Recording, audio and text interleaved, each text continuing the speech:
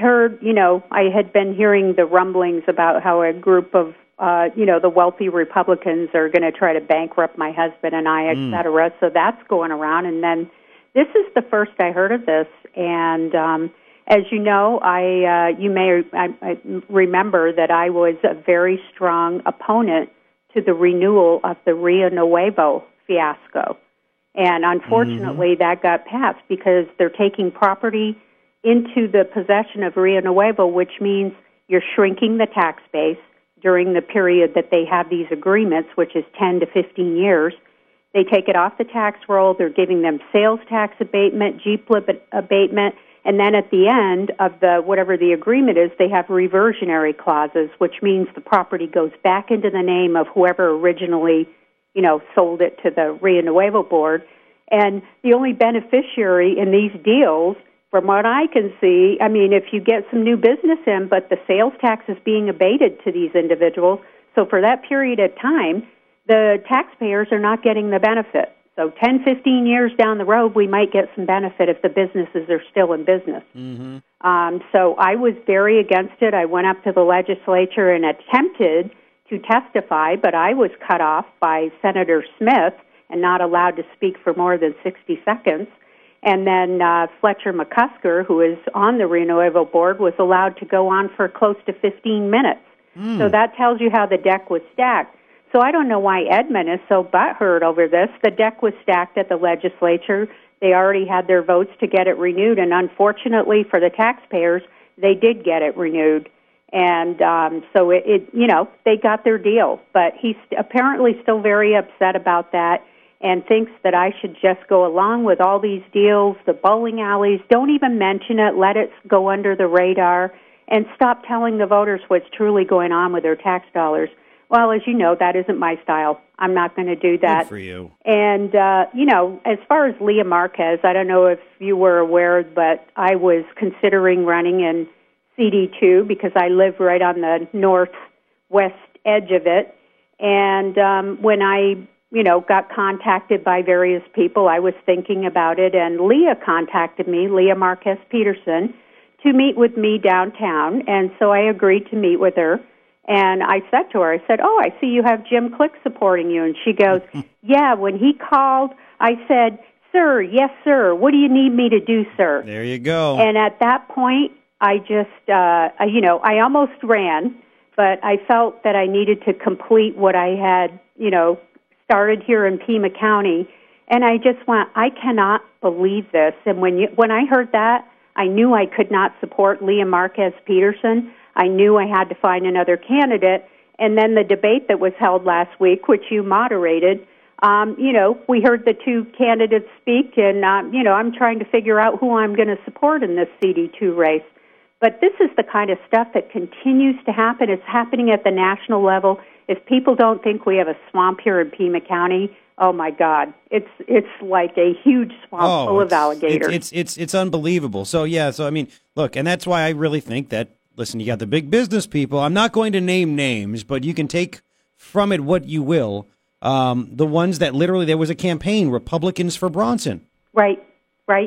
And absolutely. They wanted. You tell me. My educated guess, my opinion, is that they wanted to make sure that Sharon kept her job instead of Kim DeMarco defeating her because they didn't want Chuck to get fired because they all benefit from Chuck's decisions. Absolutely. Kim DeMarco's campaign got infiltrated, and, if people don't think these things happen locally, well, think again. And they made sure that Sharon Bronson won, and it was Republicans that did it. They wanted Sharon Bronson reelected because guess what? They're getting all of their swamp deals done because she's there to ensure that it gets done. They were simply hedging their bets on Kim DeMarco in the event that she won because the voters actually are pretty fed up, but they spent a lot of money, and there were a lot of things that went on with taxpayer money. There were, nonprofits being funded in these various areas in the campaign. So Kim ended up losing, and they got the person they truly wanted, but they were hedging their bets with her. And it's really unfortunate that people in this community don't understand that these people, Republicans and Democrats alike, are pillaging this town. It's very sad. It's very sad that things aren't getting done. And, that's why our roads don't get fixed. Yep. Now we're buying a bowling alley. Yep. And it continues. And people like Ethan Orr saying enough is enough. Well, no, He's not getting anything I thought that done. was Edmund. Oh, you want me to vote for a bowling alley? That was Edmund. That was Edmund who said that. Oh, Edmund said it was yeah, that's right. It was Enough Edmund. is enough. And I'm like, what does that even mean? Yeah. Edmund's had it with me because Edmund thinks we need to just go along with Chuck Huckleberry, vote for all these deals, and be quiet. Well, Edmund, that's what's been going on the last 25 years in this community, and that is exactly the reason we are where we are. Mm-hmm. We've had this leadership. We've seen what they can produce. Absolutely nothing but failed roads, a community that looks like Kandahar. They've been in charge for 25 years. Yep. You want to go back to that? And go ahead and try to blame me for the roads. I've been in office for 5 years. I know people will understand the roads only started failing 5 years ago. Not. so it's just more of the same. And Yep. these guys are going to be fighting. Last time they spent, I believe, with all the independent expenditures, and they got an awful lot of free ads in the Red Star. Mm-hmm. They ran probably $500,000 against me, and I had 80,000 in both elections.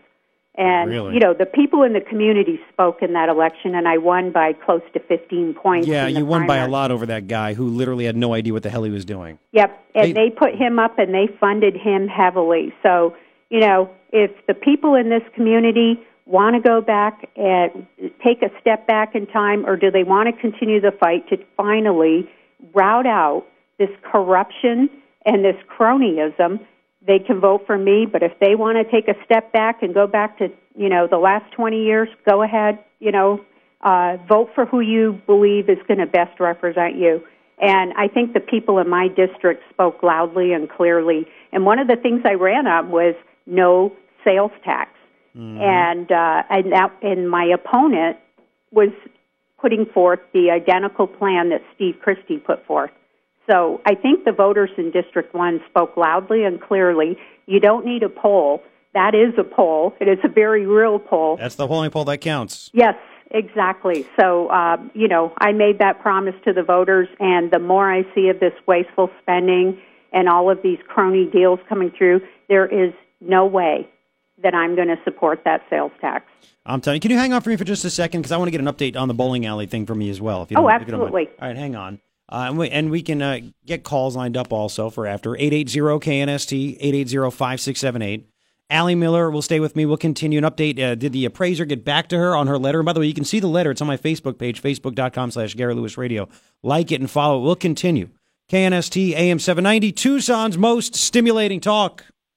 It's your morning ritual. Let's continue with Allie Miller. Allie, thank you for hanging on. Sure, absolutely. So you sent a great letter to the appraiser, who, again, gave two different values for that bowling alley that Chuck Huckleberry wants to buy. Right. 6 days apart. You asked him, did you include any information about asbestos? Have you heard back from that appraiser? I have not heard back from the appraiser. I also placed a phone call to his office, and then I thought I need to document this in my official capacity as a supervisor, so I sent a registered letter. So our meeting is on Tuesday, and this is on the consent calendar on Tuesday, so I hope he gets back to me. Otherwise, I'm going to ask that this item be continued. This is ridiculous that we would vote on something that we don't have answers back from the appraiser. And I think the question about, you dated them the same date, but the email transmittal was a week apart. How did you come in with $2 million, and then a week later you sent in another appraisal $200,000 higher? I think that question needs to be answered, and I'd like to know how that happened, because there appears to be no documentation with, oops, I forgot this, and we need to add this to it. So that's very concerning. And, of course, the asbestos, if he considers that in his appraisal, he needs to consider the amount of money that it is going to cost to abate that. When Chuck says we're going to buy this for about $650,000 over the high appraisal, plus invest another $4 million in that bowling alley to create a community center to dispense services, it's ridiculous. They just built one down off, I think it's La Cholla. During the last campaign, they built a brand new community center, and they have all of these various areas where they can dispense these services. And why is it a sudden urgent need right now? So those are all questions that need to be answered, and I do hope people continue emailing in, and also we've got to get people to come to this board meeting and speak out. On Tuesday, 9 a.m. Yep, on Congress. 130 West Congress on the first floor, Board of Supervisors hearing room. And if you can't make it, please make a phone call or send an email. And you were telling me there were a lot of people that have sent emails in. Yeah, a lot of folks are sending them in. And then one of the emails that came in is pretty funny is the lady said, please do not buy a bowling alley. We need to get our roads fixed. Please stay focused. And Huckleberry responded back that when he gets done remodeling this, the building's going to be worth $10 million. I don't know how he can even say that. And the lady sent back and said, no, Chuck, enough of the blather. Just fix the roads. Yeah, and by the way, I didn't realize Chuck's a flipper. Like, who cares if it's worth $10 million? Are you going to sell it at that point? Exactly. What are you going to do? Yeah, it's just the madness never ends down there. And the thought that they're going to try to lay the blame for the roads on me, I think, is just laughable. That's what I'm saying. Between Edmund Maruqez is more than welcome to come on this show. I was looking. I don't have his number in my phone. He's more than welcome to explain exactly what he means with that vague statement that he made about you. Let me just read the exact quote in the local paper. Enough's enough. We need some better representation, someone who's going to get things done. Yeah, and Edmund, I challenged him to debate me on another show when he said that I didn't know what I was talking about on Rio Nuevo. I said, let's debate this, and he refused to do it. He didn't want to go on and do it. Well, if you can't even debate and defend your positions, that says it all. Well, you got to be able to stand up for what you believe in, and you have to be able to defend your positions. And if I don't know what the heck I'm talking about, why wouldn't you take the opportunity to hammer me? Maybe it runs in the family, which is why his sister Lea Marquez didn't show up to the debate last week. Yeah, there's another thing. Why would you not show up to a debate and let everyone see what you're all about instead of being in forums where you have you're the only person up there? You've got to be able to stand tough, and when you're in a debate, people get to see that interaction and get to see what you're made of. Are you able to withstand, the kind of pressures and the kind of attacks you're going to get as a candidate? Because I can tell you the pressures are heavy and strong. Yep. For me right now, you got to vote yes on this sales tax. People come in, and they're all over you. They come in and tag team, and I've been having meetings with several people, and they come in and try to intimidate you. And if you can't stand up, as you said, you'll fold like a lawn chair and just collapse and do whatever people are telling you, and then you're not representing the people. Can you just actually have that list that you did of the 30 items that can be the funds for those 30 items in the budget can be reallocated to fixing the roads? When they come into your office, can you just be like, hang on a second. Let me give it to them and go, what were you saying? Yeah, exactly. There were people in yesterday that I was talking to, and I said, our roads aren't getting fixed because we're spending the majority of it on funding a Department of Transportation that has almost 300 employees that are not fixing the roads. This is insane. We should have a top-level group that does the contracting and tracks the projects and schedules them, and then you outsource the rest of it. Mm-hmm. Why do we have a department with almost 300 employees, a whole bunch of expensive equipment, and what are we doing here?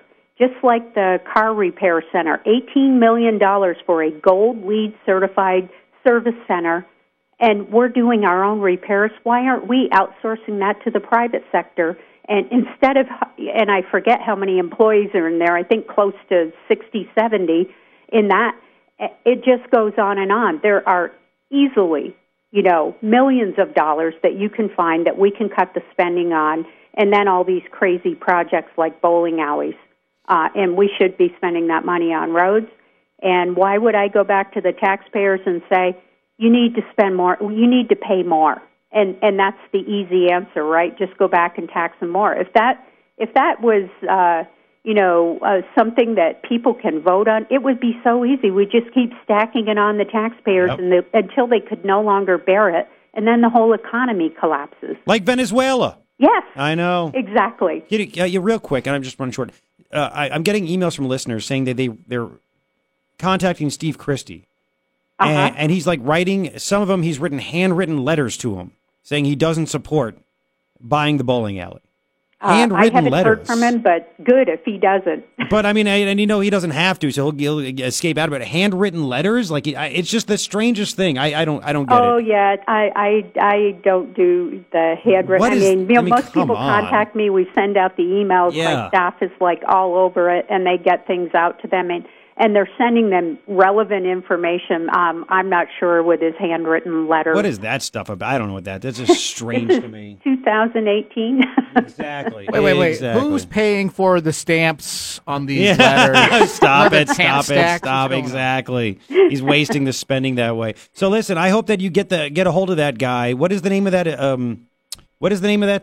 appraiser again? It's Valbridge Property Appraisers. Valbridge, and the gentleman's name is Craig Johnson. So my listeners can call and ask him questions also. Why not? It's a regular business. It's their money. Yeah. End of the day, this is taxpayer money paying for it. It's your money, folks. Yep. You have a right to get these questions answered. I do my best to try to get the answers, but if someone has an opportunity to speak to this gentleman at Valbridge Appraisals, go for it. Yeah. I'd love to get the answers before the board meeting. He better not duck you, and if he does, I wonder if he has a relationship with Chuck or any of these people that's up there, which is, well, if he ducks me, I plan to call his corporate headquarters. There you go. Good for you. Allie, thank you for the time this morning, and let us know if anything happens, okay? Okay, thank you, Garrett. Yeah, take care. It's Allie Miller. It's really late, 7:39. Here's Fox.